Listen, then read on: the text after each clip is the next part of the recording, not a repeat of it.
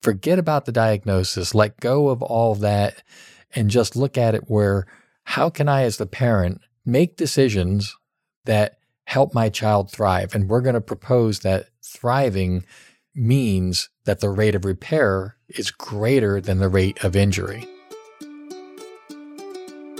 How is it possible for a parent of a child with autism to become the superhero their child needs now? I'm Len. And I'm Cass. When our son was diagnosed with moderate to severe autism, we went all in. We spent over a decade learning everything we could on how we could transform to help our son thrive. And guess what? He's doing it. This year, he ran for class president. Each week on this podcast, we will be sharing the secrets needed for you to become the superhero your child needs. If you want to learn how to tap into your innate superpowers to help your child thrive, visit autismparenting.secrets.com. Hello and welcome to Autism Parenting Secrets. It's Len. And it's Cass. And we are really excited to be here today. Cass and I both were focusing on a key insight that we're going to share today. It's a real simple strategy in terms of how you can best support your child and even how you can best support yourself. I'm taking this Journey of Intrinsic Health coaching program, and this week, part of the lesson was the whole concept of let your rate of repair be greater than your rate of injury. Yeah, so it's a concept that I've also heard. So Cass is taking this course, which is part of Dr. Zach Bush's program, and I've taken a number of biohacking type programs where, especially in the anti-aging field, this is a big concept. It's all about doing things that actually decrease the rate of injury and doing more things to increase the rate of repair, as Cass was saying. But it's a really useful construct for a parent wanting to help their child with autism. And the reason being, especially when you get that diagnosis and you're just starting out, it's so easy to be totally overwhelmed by the process, by the label itself, the diagnosis, the services, and all the things that come with it. And it becomes, at least for us, it was a war or a battle against autism. This was a diagnosis we didn't want, and we wanted it gone. But I think also part of it is after Rye was diagnosed, we had so many experts. You would go to them because your child had a stomach ache or something else going on, and they'd be like, oh, well, that's just the part of the autism, which really it wasn't. And so this is where us supporting our son as he needed to be supported with a clean environment, food, all of these things, we kind of helped turn that so he wasn't having that rate of injury was actually less than what of that rate of repair. And this is where some people might get frustrated because, hey, repair could take a while, right? It might not just happen. I was under the guise that, I watched my son regress and it happened fast and it was a couple of months. So I thought it was going to take us a couple months to kind of heal his body. And hell, this is a journey, not a race or not a sprint like we originally thought it was.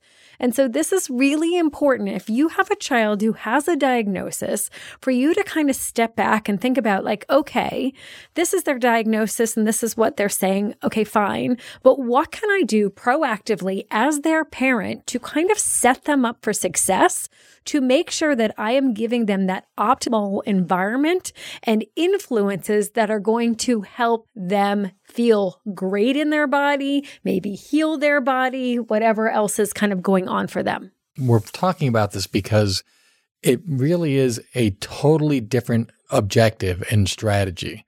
So early on, when I was talking about the overwhelm with the diagnosis and being at war with it, okay, that's an approach, and that's one we were on for a while. But what we're trying to convey here is that you can shift the whole way you're looking at this. It's not about losing a diagnosis. It's about, as a parent, helping your child to thrive like any parent wants for their child. And particularly a child on the spectrum, there's a lot potentially that's going on that can be very overwhelming. All the advice, proximity advice, and things that you're probably surrounded with, it's just adding to the confusion and making it even more difficult to be confidently, deciding what's going to help your child the most. So if you forget about the diagnosis, let go of all of that, and just look at it where, how can I, as the parent, make decisions that help my child thrive? And we're going to propose that thriving means that the rate of repair is greater than the rate of injury. Thinking about it from our kids' perspective, right? So I can speak to it from my son's perspective. My daughter doesn't have autism, but I feel like I can put myself well into her shoes too. And it's like, how do you take the noise out of what might be going on for our kids? So things that maybe we don't even pay attention to, but our overly sensitive kids might pay attention to. Len especially has talked a lot about like EMFs and Wi-Fi and, taking out that kind of noise for our kids. One of my favorite topics is food. And so this is where thinking about if the rate of repair, so what you're surrounding your child with, can be nourishing or healing. I always like to say we created a healing bubble for our son. And what that did was it took the noise out of the system that gave his body that ability to kind of rest and repair, which was kind of an essential piece of this for us. But that all happened after we looked at it and said, we just want to help our son thrive. We want to, as Cass mentioned, if his body operates as it's intended, and if we could do things to help that, then so much of what you want, at least what we wanted to change about what he was exhibiting, the symptoms, the behaviors, so much of that gets corrected when the body's just functioning as it's intended. So that's where we really wanted to get this out there, because it's a very simple concept, but if you really embrace it, it does change where you're focusing and what actions you take.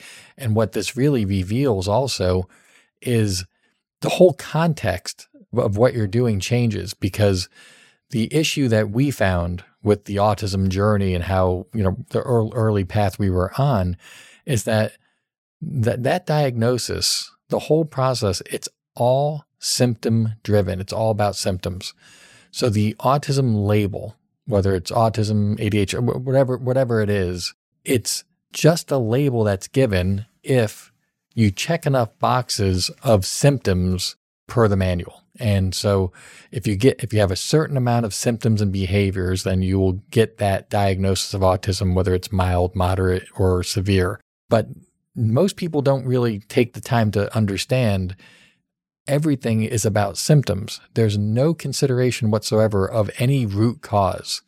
And because of that, the way autism was presented to us and for so many people, autism is just simply a label of symptoms for purposes of treating the symptoms. And you would treat the symptoms, if you follow the standard path, with therapies, perhaps medications, etc. So I just want to make sure that that's really clear. Autism, the diagnosis, and then the use of that diagnosis is all about treating symptoms. There's nothing about root cause. Right. And the other problem is if you think about it from that lens too, is you might be treating a behavior, let's say with therapy or whatever that you might be doing, but that behavior might not be just from the autism. It might be from an external influence, like something your child is eating or something that they're surrounded with. So it's kind of like, wait a second, you just stepped on a hamster wheel, whatever it is, and like you're trying to extinguish your behavior, but you're feeding your child this food that's causing the behavior, and you kind of just run this cycle, and you're like, holy shit, nothing's working. What do I do now? I just want to seize on something you said, which is the behavior being caused by autism. We hear that all the time with clients that we're supporting and with people. Nothing's being caused by autism. The autism's not doing anything. And it's so easy as a parent to empower this diagnosis and to give it a name and to feel like it does things. It doesn't. Nothing your child's doing is because they have autism. That's just the label that's being given to them. Everything your child's doing, there's some reason why. And if it's a behavior or a physical symptom, then yes, there's some underlying reason for it. And again, that's where you would find practitioners, medical doctors, or other practitioners who are qualified to help and who will ask the questions, what's behind this? If you have a doctor who says, this is just the autism, we always knew that's we would leave immediately. Leave. No, and we have that happen so many times. And you're like, wait, my kid's throwing furniture or pushing his belly into furniture and like posturing on anything he could get his hands on and then head banging. And that is just what we are dealt with. Bullcrap. Like, and that's where, like Len was saying, like finding that root cause for him, which, hey, that was his stomach issues and he didn't have the words to tell us. But this is where it's like, okay, why, yes, autism is that diagnosis most of you listening probably have, or some kind of, the autism spectrum or ADHD, whatever. But like, it's thinking about, okay, what is my child trying to tell me right now? And what can I do to kind of help set them up for success and take out some of these influences that may be causing injury that you might not even be aware of, just because, you know what? Hey, I was thinking about it when our son was born. Like, I got a hand-me-down things from others. I never paid attention. Hey, what was that mattress made out of? Or, hey, what am I using here as the shampoo? I just bought what you bought for like baby shampoos. But like all of these things, now that you have a child with a diagnosis, you get to kind of like put on those reading glasses and start asking some questions like, hey, is there a better choice that I can make now that I never considered before? But you know what? If I'm trying to take out the noise or the influences in their system that might not be setting them up for success, I'm willing to do that. Yeah, and the reality is kids on the spectrum generally are more sensitive. And if you're viewing it, though, saying, hey, my child's doing this because of the autism, then you'll never even remotely have the curiosity to ask the questions that Cass is asking. And we didn't know this initially either. So the reality is, if you look at it where it's just about helping your child thrive and you don't empower the diagnosis, say, well, that's just the way it is, there's not much I can do about it, then all of a sudden, so many things that are happening in your environment you can look at with fresh eyes and actually notice and see the clues and then determine what actions feel right for you. Now, we were extreme. We took the toxin concern very seriously. We changed our diet. We changed all the household products we had. We moved. We've done a lot, and we're not going to go through all that. But I think our point is, it was not obvious to us that there was a different path, a different strategy. And that's what we're really sharing here. Don't look at it as, I need to have these behaviors gone. Autism has to be gone. That's how I approach things. You can just look at it saying, hey, things are as they are. Yes, there's a diagnosis, there's this label, and it could be useful to some degree, but it's also not in any way defining your child. Instead, take that diagnosis, take whatever information from it, and then say, how can I help my child's body, his, which includes physically his gut, it includes mentally his brain and how that's functioned, his or her. And it's just about, how do you help your child's overall body just thrive, to operate as it was meant to operate.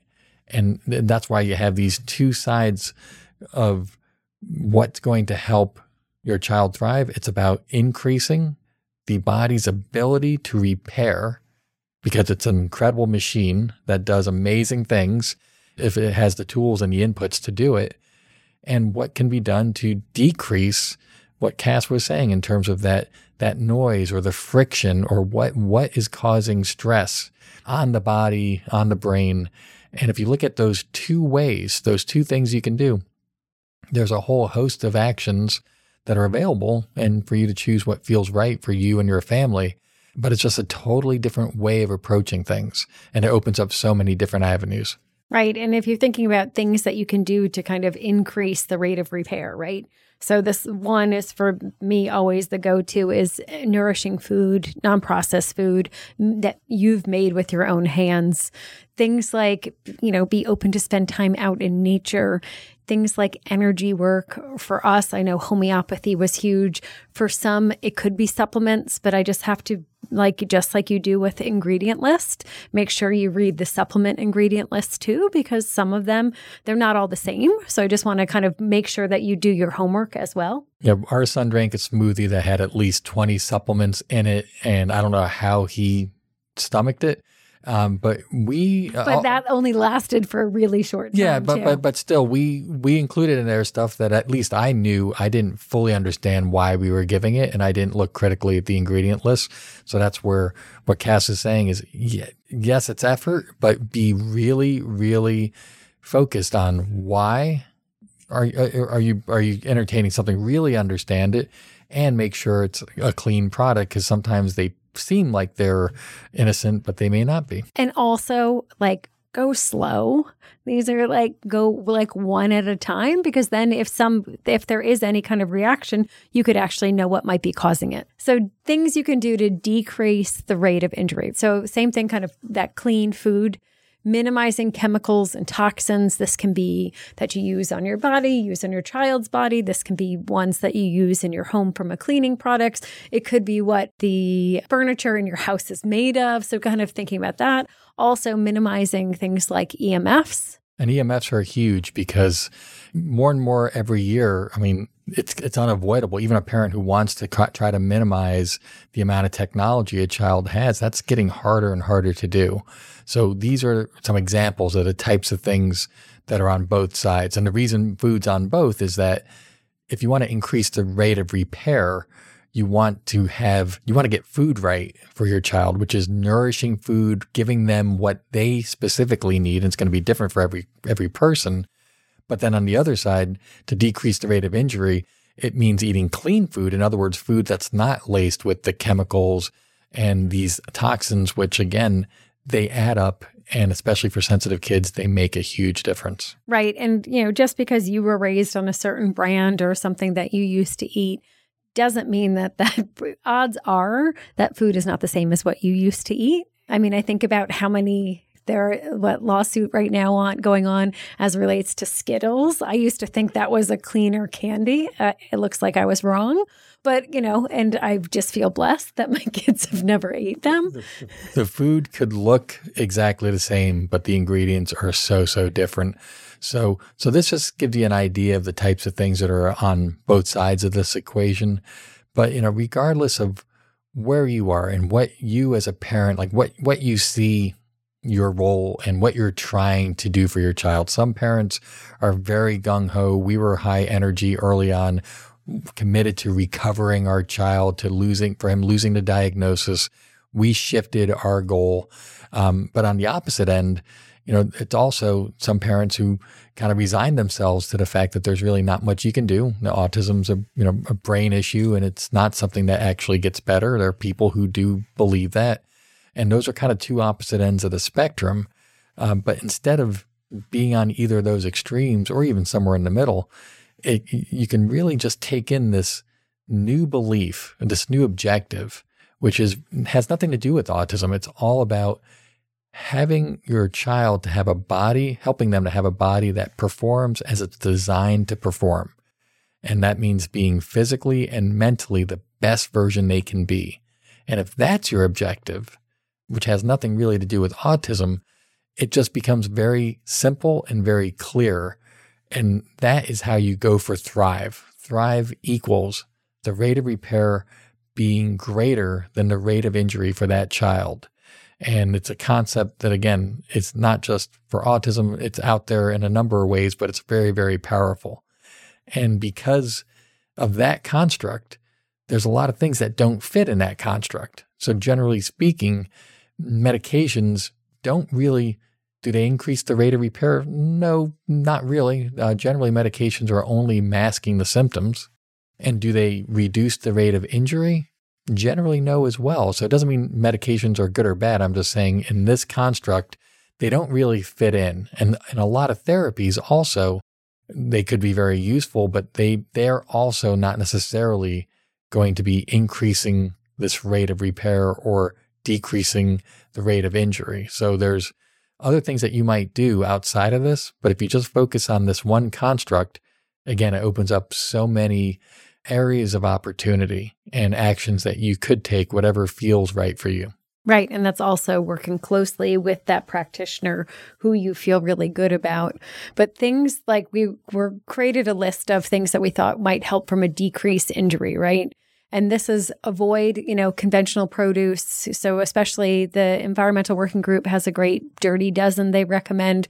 So if you're going to eat those items, make sure that they are organic for the Dirty Dozen. Also, I did send them a note the other day because some of the items on they have the Dirty Dozen and then the Clean 15, which are the safer, but they still have GMO products on there too. So it's you wish they actually took the GMO. So the other thing that you can do too is make sure that you are buying non-GMO, especially from a consumption. Now, if it's just I just have to go here for a second, but if it's non-GMO, it doesn't mean it's organic. So just making sure that non-GMO could have pesticide. So just throwing that out there for your own reference. But also, like I said, non-processed food. So things that don't come from a box or don't have ingredient list, as much as you can kind of go back and relearn how to cook. I know this has been transformative for our family. Non-glyphosate. And so glyphosate is something that you're hearing a lot of now out in the news, also on food, but also think about it from your lawn care, right? So if you have that green perfect lawn, you might be using those, or the lawn service might be using those chemicals on your lawn. So you can actually make different choices there as well. Also, just, reducing inflammation, refined oils like vegetable oil, canola, those things, minimizing sugar. We've already talked about EMFs, and we've also talked about household toxins. Yeah, so that's a number of things that you can do to decrease the rate of injury. And will you do all those things immediately? No, you don't get overwhelmed. These are some examples. If you choose to get informed, you'll decide what makes sense and you can make the decisions that are right for you. So those are some examples. And on the other side, in terms of increasing that rate of repair, we talked about going for nourishment, having a diverse diet, more diversity of foods, which is, from my standpoint, that's grown in importance year after year. How important, you could eat really healthy foods, but if you're only eating 3 or 4 things all the time, that's not giving your body what it needs. No, diversity of food is so important. Also, growing your own food. And if you can't grow your own, even if you grew your own little herb garden, start getting your hands back into soil. Or shop your local farmer's market. So at least your food hasn't traveled so far to be eaten. Spending time in nature, grounding your feet kind of into earth, forest bathing, hydration, right? The water that you drink, making sure that it is clean source, because hydration is so critical and key for us. And also eating hydrating foods like cucumbers and watermelon. There's so many from hydration perspective. And then also just energy modality. So things like homeopathy, maybe Reiki. There are so many options there. It's too many to list. Yeah, we love those options. They could be woo-woo for some people, but again, those are options that are available that again are designed to help the body perform better. So Cass and I have always been curious, what is out there? What are the options? And we've chosen a few that have worked really well for our family. So these are some examples on both sides of the equation, particularly for your child. This is, we think, a very useful way of looking at what can I do as the parent to help them the most right now. And of course, this totally applies to you as well. So you, as the parent, you are the key. We talk about that in pretty much every episode. The more you can be applying this for your own wellness and vitality. Where can you take action to decrease injury? Where can you take actions to increase your body's ability to repair? Look at the options, no need to get overwhelmed by them, and then choose what's right for you. Well, and it's the other opportunity, right, is what you're choosing to do for your child. Just join in, because it's amazing what can happen when the family gets aligned and does this together. I feel so grateful that when we all jumped together, and that truly changed everything. And here we are 14 years later. Yeah, when I first started eating gluten-free because I wanted to do what my son was doing because he had to be gluten-free. Initially, I thought I was doing him a favor and being a nice guy, but then it didn't take me long to realize that was totally for me. Totally for me. I wasn't doing him any favors, which is why this whole journey and everything that we've learned, we know it's been a blessing. Not even a blessing in disguise. It's a blessing in the open. Clearly, so much of what we've learned has benefited our entire family, and so with information, with knowledge, with a good strategy, like looking at that rate of repair and the rate of injury, there's so much that you can do. Want to learn how to avoid the 33 mistakes most autism parents make? Get your free training today. Visit autismparenting secrets.com/unstoppable.